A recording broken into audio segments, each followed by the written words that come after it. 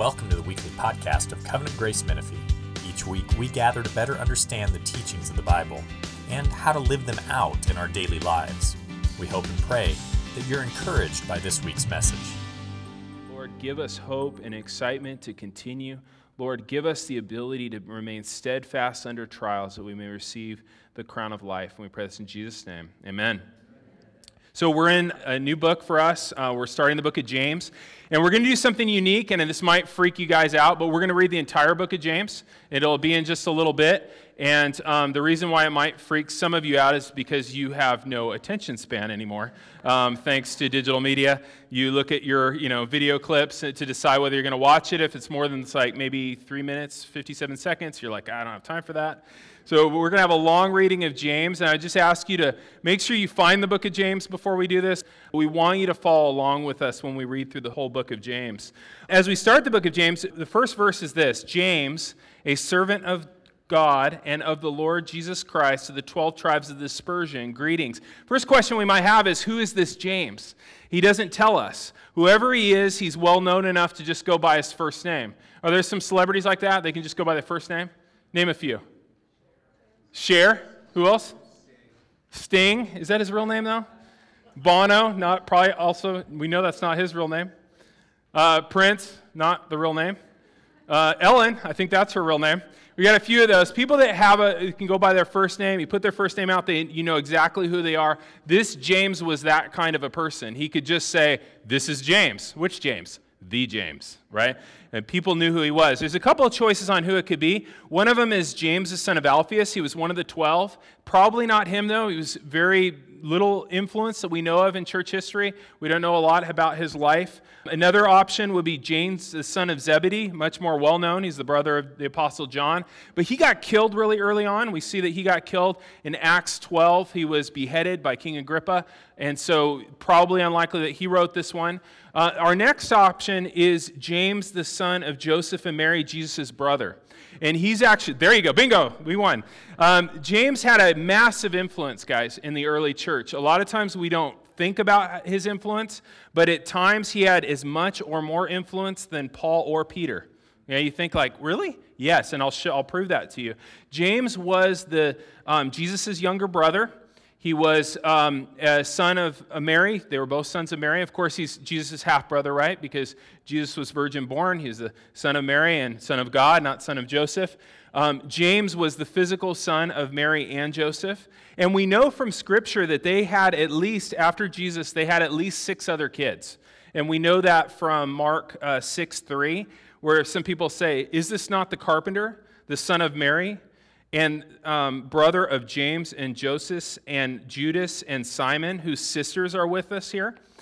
So there were actually at least 4 brothers that Jesus had that were born after him. And then there were at least 2 sisters. We know plural. So that's 6 plus Jesus, 7 kids in that house. We know that James and the other brothers didn't believe in Jesus in the beginning. We know that from John 7:5, where it says, not even his brothers believed. Not only did his siblings not believe in him, they thought he was crazy, which is what you do usually when your brother goes off and kind of has this messianic ministry all over, and people are coming to him, and people are worshiping him and things like that. Mark 3:21, it says that when the family heard, they tried to seize Jesus, for they said, he's out of his mind. Okay, and so not only did the brothers, including James, not believe, but they thought Jesus was crazy. Jesus' brother's unbelief appears to have continued all the way up to the cross. We know that because in John 19, when Jesus is hanging on the cross, one of the things he does is make sure that his mother will be taken care of, and he hands the care of his mother off to John the Apostle, which is strange if his brothers are still living, but they were not believers. And so he was handing off his mother to the believing man John, his disciple, instead of his brothers. So what changed his mind? What made James, Jesus' younger brother, actually come to believe that his older brother was, in fact, the Messiah, the Savior of the world? And the thing that changed his mind was the resurrection. We know in 1 Corinthians 15:7 that he appeared to James and the other apostles. And so from the time of the resurrection, his appearance Jesus' appearance to James, to Pentecost, we know he radically got altered. Because at Pentecost, we know in Acts 1:14 that all the brothers of Jesus were there waiting for the Spirit to fall in Jerusalem, fully on board. So you got a 40-day period, right, between the resurrection and the ascension. Then you got another 10 days to Pentecost. And during that time period, these brothers are all in. They had seen Jesus risen from the dead. James quickly became a leader in the church. When persecution broke out in Acts 7, when Stephen was killed, many of the new Jewish Christians fled Jerusalem. James stayed. He led the church of what was remaining there, the believers that were still there. 3 years after Paul got saved, it says in Galatians 1 that he went up to Jerusalem. He met with James. James was referred to as an apostle at that point. He wasn't one of the 12, but he was from some of the others that were called apostles, Paul being an apostle, James being an apostle. They had that apostolic authority that they had seen the risen Jesus and were authoritative teachers in the church. By Galatians 2, Paul says that James had become one of the three pillars of the church, meaning James and Peter and John. And you guys remember the incident in Galatians 2? In Antioch, Peter was in Antioch, and he was doing missions work with Gentiles, with non-Jews. They were coming to faith. He was eating with them. He was having table fellowship with them, which is something Jews wouldn't have done before Jesus. And he's having a great time fellowshipping with Gentile believers. And then some guys come down from Jerusalem. Some leaders, some teachers come down from Jerusalem. Peter then gets worried. He's worried about what these teachers from Jerusalem will think. And so he stops eating with Gentiles. And then Paul shows up, and what happens? Paul rebukes him, right? And says, what are you doing? You're actually denying the gospel with your behavior. You know, you should be welcoming these Gentile believers and eating with them. And, you know, you're doing this just out of fear of these teachers coming up from Jerusalem. All of a sudden, you're compromising the gospel. Well, you got to ask yourself, what was so intimidating about those teachers from Jerusalem that Peter would back away from table fellowship with the Gentiles? And the thing that was so intimidating about these people is it said they came down from James. Now, I believe that they were actually distorting the teaching of James, but just the fact that guys coming down from Jerusalem that were using at least name-dropping James scared Peter. So you can see the immense power that James had in the early church. In Acts 15, the apostles and elders gather together in Jerusalem to decide what parts of the law really apply to Gentile converts. They call it the Jerusalem Council. And what's really interesting when you read it is Paul talks, Barnabas talks, Peter talks, and then James talks. And he says, this is my judgment, and they write it up and they send it out to the churches. And so James has a tremendous amount of influence, a tremendous amount of power in the early church. Far more than we would have thought. And why don't we hear this much anymore? Well, that particular church, that Jewish Jerusalem church, kind of faded out of existence over time. And the memory of his power, unless you go back and dig into Acts, also faded. When Paul makes his journey back to Jerusalem right before he gets arrested, and this is 10 years after the Jerusalem Council, he comes back to Jerusalem, and who does he report to all that he's done on his missions trip? He reports it to James. And James actually asks him to, go in the temple and show that he's pro-Jewish customs, that he's not an enemy of the Jewish people. And Paul submits to that, once again showing the immense power that James has. So James's power in the early church was massive. And that's why when he writes the book of James, he can just say, James. You're like, which James? The James. Right? This is from the James. And guys, the book of James, we're going to read it in just a little bit, is such a beautiful, bold book. I mean, it's such a beautiful, bold book. If you're a student of Greek, you'll know that the Greek in it is exceptionally high quality. This book is wonderful for memorizing. If you've never memorized whole chapters or whole books of the Bible, this would be the time. Do it with the book of James. It's very memorable. It's very well crafted. It's got wonderful illustrations. That's one of the reasons people love James. When I talk to people and I say, hey, we're doing James, the universal reaction is like, oh, good, that's great. I love James. It's one of the most beloved books. It has beautiful illustrations. It has wave-tossed doubters and scorching winds and the embryology of sin, and it's got people looking in mirrors and horses bridled and flashy rich men and sailing ships and forest fires and deadly poison and bitter springs and figs and olives and grapes and people vanishing like mist and moths and rust and slaughter and farms. Okay? And that's only some of them. That's in 5 chapters. It's amazing the beauty of illustrations. And even though this book, guys, is written in a very polished, nice Greek format, it is very, very Jewish. And as you read it, you'll feel the Jewishness of this, because this was written, just as it says, to very early Jewish churches. These are Jewish people that had come to faith in Jesus. They're even sometimes referring to their gathering as a synagogue. That's how you see that in James, which shows how Jewish this really is. This is probably in the mid-40s or something like that. It's very early. It's one of the earliest New Testament documents that we have, and so it's a little window into those early Jewish believers. It's super great, and the more you look into it, you'll feel that Jewishness. It sounds like wisdom literature. Sometimes people compare it to the Proverbs. When you think wisdom literature, though, don't think a book of advice. James has not come to give us advice. James he comes with thundering commands. He sounds way more like a mixture of the Proverbs with the prophets, right? He comes with an authority and a power that is unmistakable. This isn't just like, hey, your life would go better if you do this. It's like, you need to do this, right? It's the power and the authority. And it sounds just like who? It sounds just like Jesus. And it's amazing if you dig into this book and read Matthew along with it. You'll be amazed at how much this book sounds just like Jesus' teaching. It doesn't really have any quotations, maybe one, but other than that, it's not quoted. But Jesus' teaching has been so brought into his DNA that when he speaks, it's Jesus' teaching in his own words. It's amazing. In fact, a fun assignment would be to read it along with the Sermon on the Mount. It's amazing how much of the content of this book and tone and all that is the Sermon on the Mount. And if you guys get on our email list, I'll email you a little chart that shows you where in the Sermon on the Mount all these different topics are dealt with, but it's striking. I was studying this book of James for the last couple of weeks, and I was struck with how the themes in the book of James fit so well with the themes of James's life. Just want to throw a few of those out. Like the theme of care for the poor and widows. We know that James was born in the same house as Jesus, and we know that their dad, Joseph, died, right?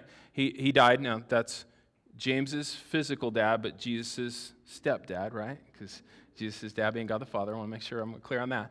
But it's most likely that their father, Joseph, died while James was young, leaving his mom, Mary, as a widow, and leaving them in severe financial distress. Remember, at least 7 kids. No breadwinner. Okay? And then you think about the fact that even when they only had one kid, Jesus, they were poor. Remember, they offered the sacrifice of a poor person when Jesus was born.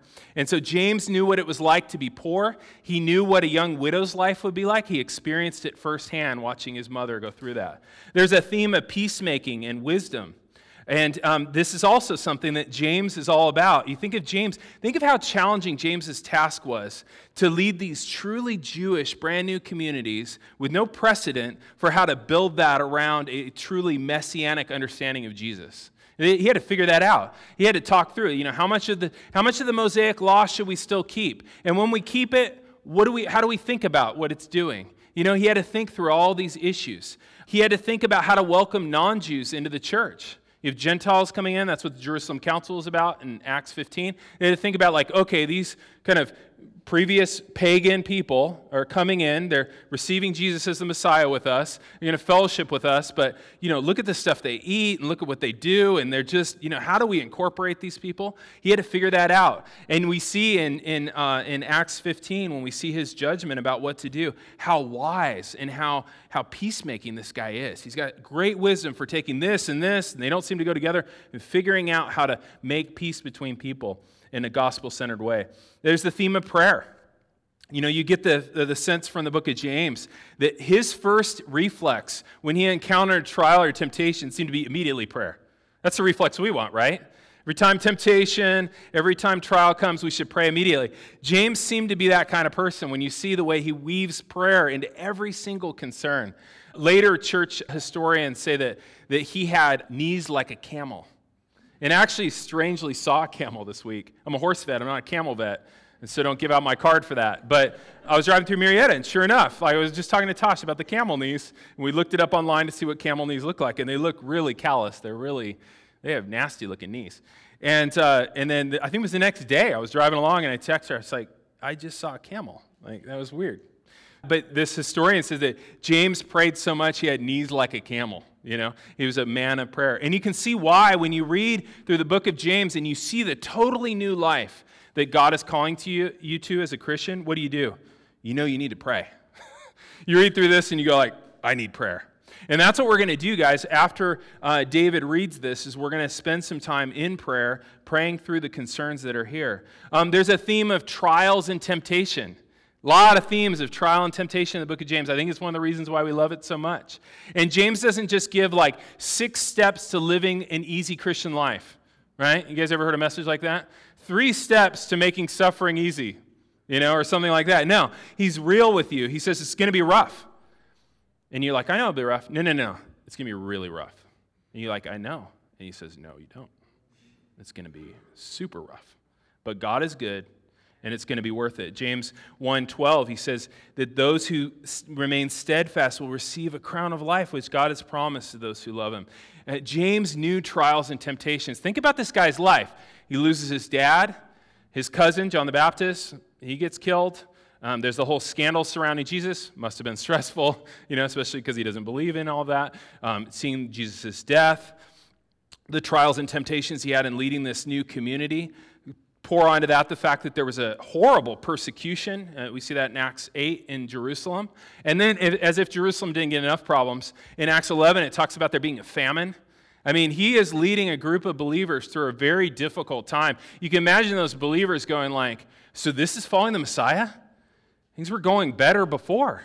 What is this? You got persecution. There's a ton of confusion. There's a famine. And then there's the dysfunction of their community. And we get the sense for that when we read James. And we see things like the partiality that's occurring and the mistreatment of the poor. And so some of these people that were poor being mistreated by the rich. And you see all these concerns that are happening in this community. And there's a lot of them. There's a lot of infighting. There's a lot of mess. There's a lot of disaster. I mean, James had to bear all this. Talk about being steadfast under trial. And then we know that in 62 AD that James was killed for his faith too. And we don't know exactly how because different people say different things. It's not covered in Scripture, but Josephus says they threw rocks at him till he died. So he died through stoning. Clement said they took him on the top of the temple and threw him off, and when he didn't die, they beat him with sticks. I would not be surprised if they did all 3. Push him off the temple, throw rocks at him, beat him with sticks. I mean, this is a guy that had even a brutal death, it sounds like. But the central theme of James, guys, is living faith. James, sometimes people go, well, James is a book about works, and James is a book about works, but James's central concern is actually faith. What does true living, saving faith look like, right? And this is an important question, guys, because the rest of Scripture tells us that it's faith, true living, saving faith, that unites us to Christ and gives us all the benefits he's earned for us.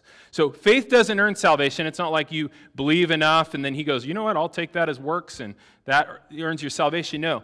We get saved by faith because faith is what unites us to Jesus and gives us all of the benefits he earned for us. By trusting in Christ, we're connected to his saving benefits of his death and resurrection. He's the one that earned salvation, not us. We haven't earned salvation through works, and we've not earned salvation through faith. Jesus has earned our salvation completely by his works, and we receive that by faith. And so it's an all-important question, guys. Do I have real, living, saving faith or not, right? And so James's concern with works here is a concern really about faith. What works does real, true, saving faith do? What does it look like? What are its vital signs? How can I know that the faith that I say I have is real faith? And that's James's concern because, guys, faith is more than mere belief. I think a lot of times they think, you're going to be saved by historically believing there was a guy named Jesus and that he died for sins and stuff like that, and somehow that saves you. James is very clear. That kind of faith doesn't save you. That's actually a dead faith. Faith is more than mere belief. It's trust. It's entrusting your life to a person. And guys, even if you're not a Christian this morning, you actually have faith in certain people. There are certain people that you trust, and you trust them because they've shown themselves to be trustworthy. You have faith in people because they've shown themselves to be faithful. Faith in Jesus is like that. It's not opposed to reason. It's actually entirely reasonable for you to put your faith in the God of the Bible. It's like the most reasonable thing you can do. Why? Because he has shown himself faithful. Like this is a person who has objectively shown himself faithful And so it is completely reasonable that you would put your faith in him. He's shown himself in every way trustworthy, that you should very reasonably trust in him. He's shown himself trustworthy in the lives of our spiritual ancestors. And one fun thing about James is he mentions a lot of them. He mentions people like Elijah and Job and the prophets and Rahab and Abraham. He's shown himself faithful in their lives. God has shown himself faithful in his promises of a Messiah.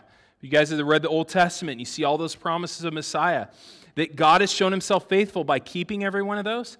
And he was so faithful that he was faithful all the way to death on a cross to keep the promises that he's made here in the Old Testament. And he's been faithful, if you know him, he's been faithful to you. You know it experientially. That he has consistently been faithful, that even when you were faithless, he was faithful to you. And he has in so many ways blessed you and loved you along the way. And so faith, guys, is not a blind leap. Sometimes people talk about faith as it's a blind leap, or it's belief in the absence of knowledge, or, like Mark Twain says, believing things you know ain't so, right? Faith is not like that. Faith is not a blind leap. Faith is not a belief in the absence of knowledge. Faith in God, we have faith in God because he's shown himself to be faithful. It's based on knowledge, guys. Faith is based on true knowledge of God and what he's really like. And faith, guys, affects our lives. It affects our lives. It has to.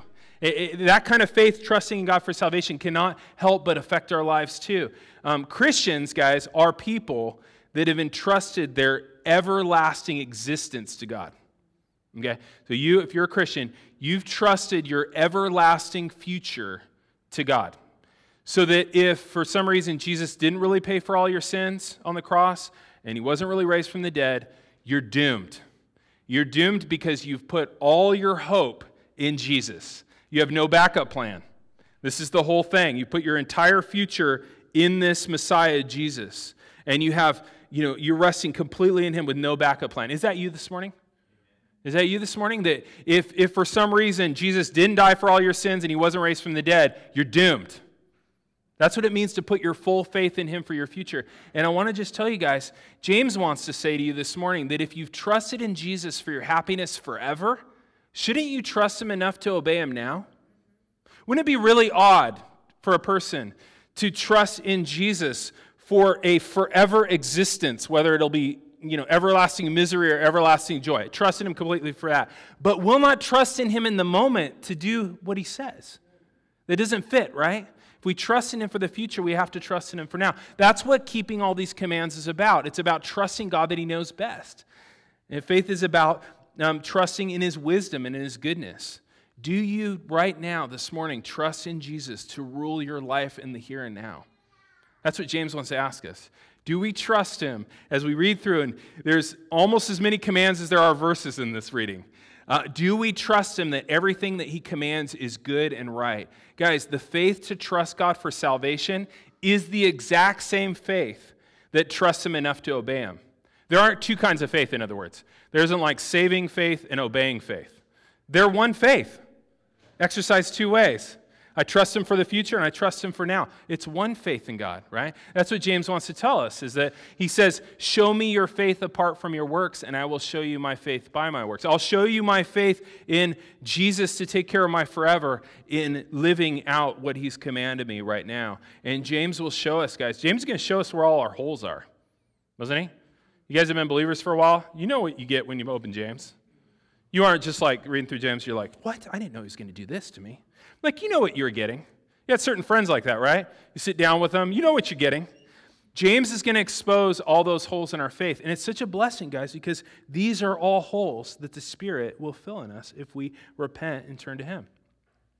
And so when the early Jewish church, when they received this wonderful letter from James, and they knew exactly who he was, one of their pastors probably got up, read the whole thing, which is what we're going to do. And it's going to be a little bit tricky because most of you guys have no attention span. So I want you to focus, and I'm going to give you a few things to focus on. We're going to afterwards pray through the acronym ACTS, so adoration, confession, thanksgiving, supplication. And we'll have something on the screen here for you to look for as we're reading it. I want you to find under adoration, I want you to, as you're reading, look for things that James says about who God is. Okay, not what he's done, who he is. Okay? Look for things about who God is that will make you want to trust his commands more. Or confession. Look for areas where you're failing to trust in God's commands. And then we got thanksgiving. What does James say about what God has done for us that makes us want to trust his commands? This is more God's doing. And then supplication. Look for areas that you want God to give you living faith to obey his commands. And what you can do is, as you're going through it, if you got a paper Bible, is you can go through and put a little A, a little C, a little T. And the purpose of this exercise is twofold. It's to keep you focused, but it's also to show you we should be praying Scripture. A lot of times our prayers can be so hollow and empty and boring, really, because we're not praying Scripture. And so we're going to have an opportunity to pray Scripture as we do this. And then what we'll do right after is we'll pray, because I bet that's what those first readers did, right? This letter shows up from James. They read it. They're like, whoa, okay. And they prayed. And that's what we're going to do right afterwards. David's going to come up and read it. After he reads it, he's going to say something like, this is God's word, and your response is, thanks be to God. Let's all practice that right now. He says, this is God's word, and we say, thanks be to God. Okay, one more time. This is God's word. Cool. So we're going to do something like that. So be ready for that. And David, you'll come up and read. Imagine that you're a Jewish believer in Jesus, living in the middle of the 40s AD. God stirred up this leader of the church you've heard from before to send you this letter, and we're all gathered here to hear it from one of our pastors. Hello, Covenant Grace Menifee podcast listeners. Thank you for joining us. Because of copyright reasons, we are not allowed to include the portion of the sermon where we read through the book of James. We encourage you to pause the podcast right now. Go online, find an audio version of the Bible. They can be found at Bible Gateway, Blue Letter Bible, the ESV website. Find one of those that you want to listen to, read along with it, and then join us afterward as we pray through the commands and encouragements that James gives us through the book. Welcome back. We hope that was an encouraging experience as you read through the entire book of James, to take it into context and hear it as the church would have heard it, as a letter specifically to them when James wrote it. Now we're going to come back to the sermon and pray together. Let's pray. Father, in the book of James, we see who you are, and the vision of you is breathtaking. You are holy. You cannot be tempted with evil, nor do you tempt anyone. We see in the book of James that you're unchanging. There is no variation or shadow due to change. Your character is always the same. We can always count on you to keep your promises. We can always count on you to be true to your word, because you do not change. We see in James that you're wise, and you're the giver of wisdom, and the wisdom that you give is pure and peaceable and gentle and open to reason and full of mercy and good fruit. Father, we see in the book of James that you're sovereign. Everything that happens only happens because you have willed it. We shouldn't say that we're going to go do this or that. We should say, as you will. You're sovereign. You're sovereign even in bringing us to salvation. It is by your own will that you brought us forth by the word of truth. You're generous. We can see in the book of James your generosity, that every good and perfect gift that we've received has come from your hand. And we see in the book of James that you're the lawgiver. That you've given good and generous and wise commands that we ought to rejoice in keeping. And we see in the book of James that you're a judge, that it says you stand at the door, ready to judge every single human being that's ever lived. You're a judge. We see in the book of James that you're gracious and merciful, and that in Jesus you've made yourself a friend of sinners.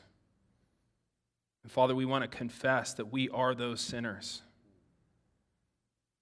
There's no one that reads the book of James and walks away thinking that they've got this, that they've done it. Lord, we are those sinners. Almighty and merciful Father, we have erred and strayed from your ways like lost sheep. James shows us that. We have followed too much in our own devices and desires of our own heart. We have offended your holy laws that are written here in this book for our good. We have left undone the things that we ought to have done, and we have done things we ought not to do.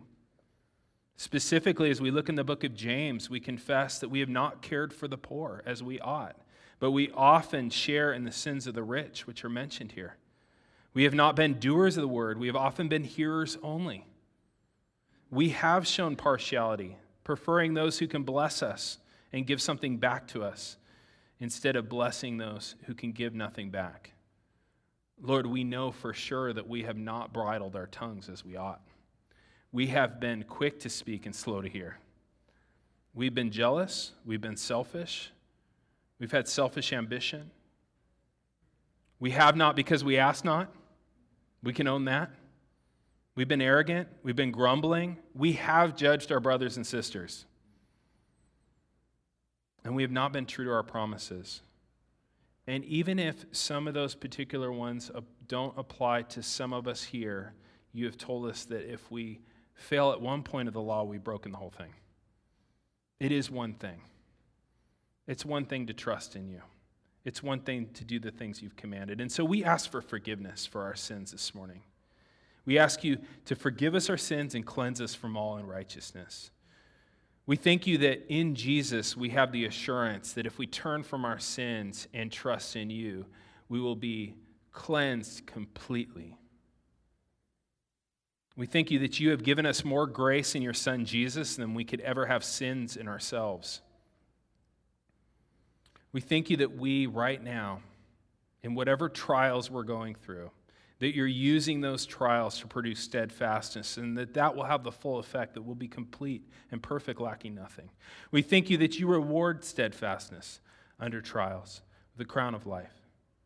We thank you for every good and perfect gift we've received, so many that we've never mentioned, that we've received from you, that have come down from you, the Father of lights. We thank you for the gift of faith. We thank you for giving us living faith, faith that doesn't just trust you for everlasting happiness, but faith that trusts you to obey you, to believe that what you've commanded is best. Lord, help us to have more of that kind of faith.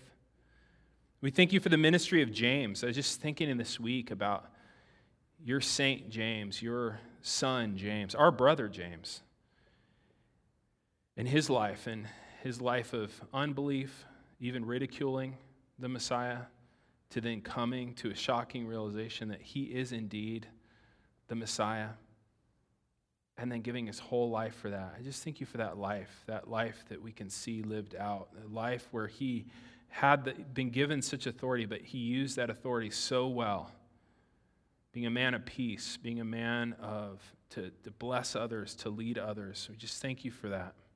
We thank you for him writing this letter. How crazy that we'd even have it, almost 2,000 years later, that we'd have a letter that James wrote to a few scattered churches.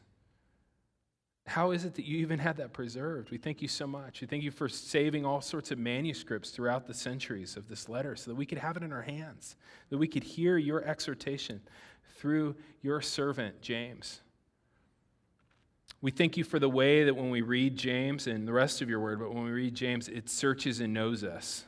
It spots all the areas of hypocrisy. It spots all the areas of falseness. It spots all the little areas where we've tried to evade you and hide from you. And Lord, it just searches those out.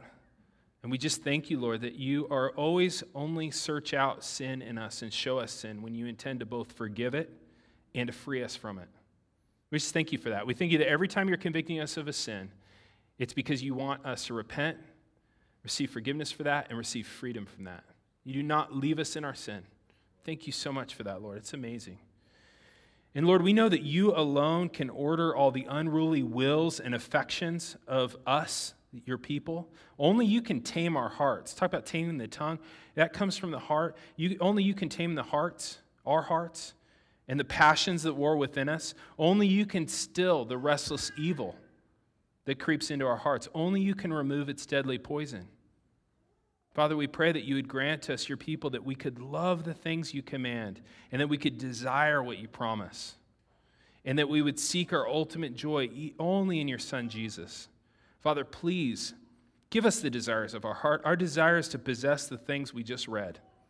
We want every one of those beautiful commands to be our way of life.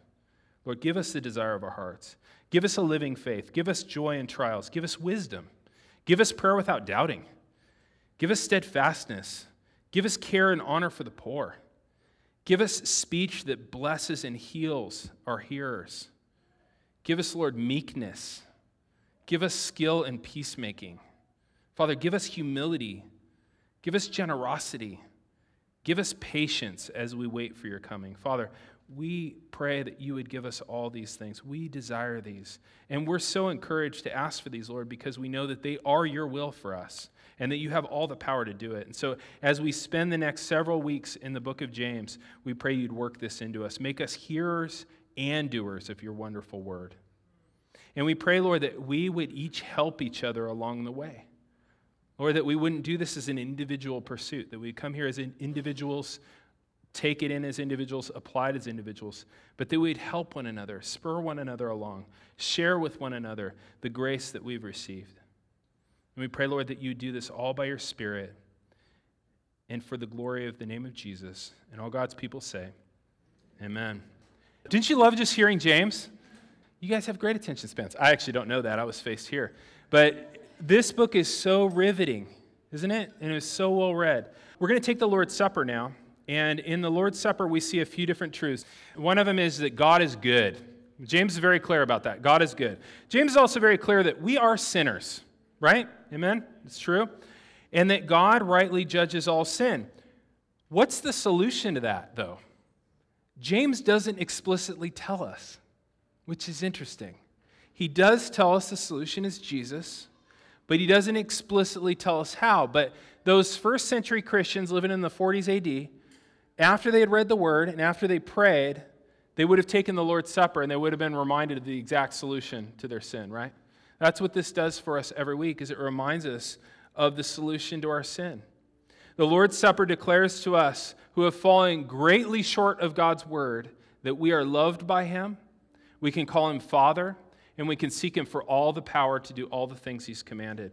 As we take the bread, we declare our trust in Jesus' broken body on that cross, taking away all our sin and making us righteous. And as we take the cup, we remember and we declare the fact that Jesus' blood has washed us clean.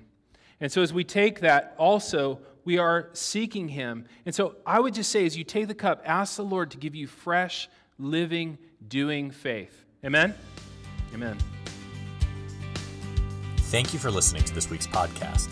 If you'd like to know more about our church, you can email us at info@covgracemenifee.org. May the Lord bless your week and guide your steps.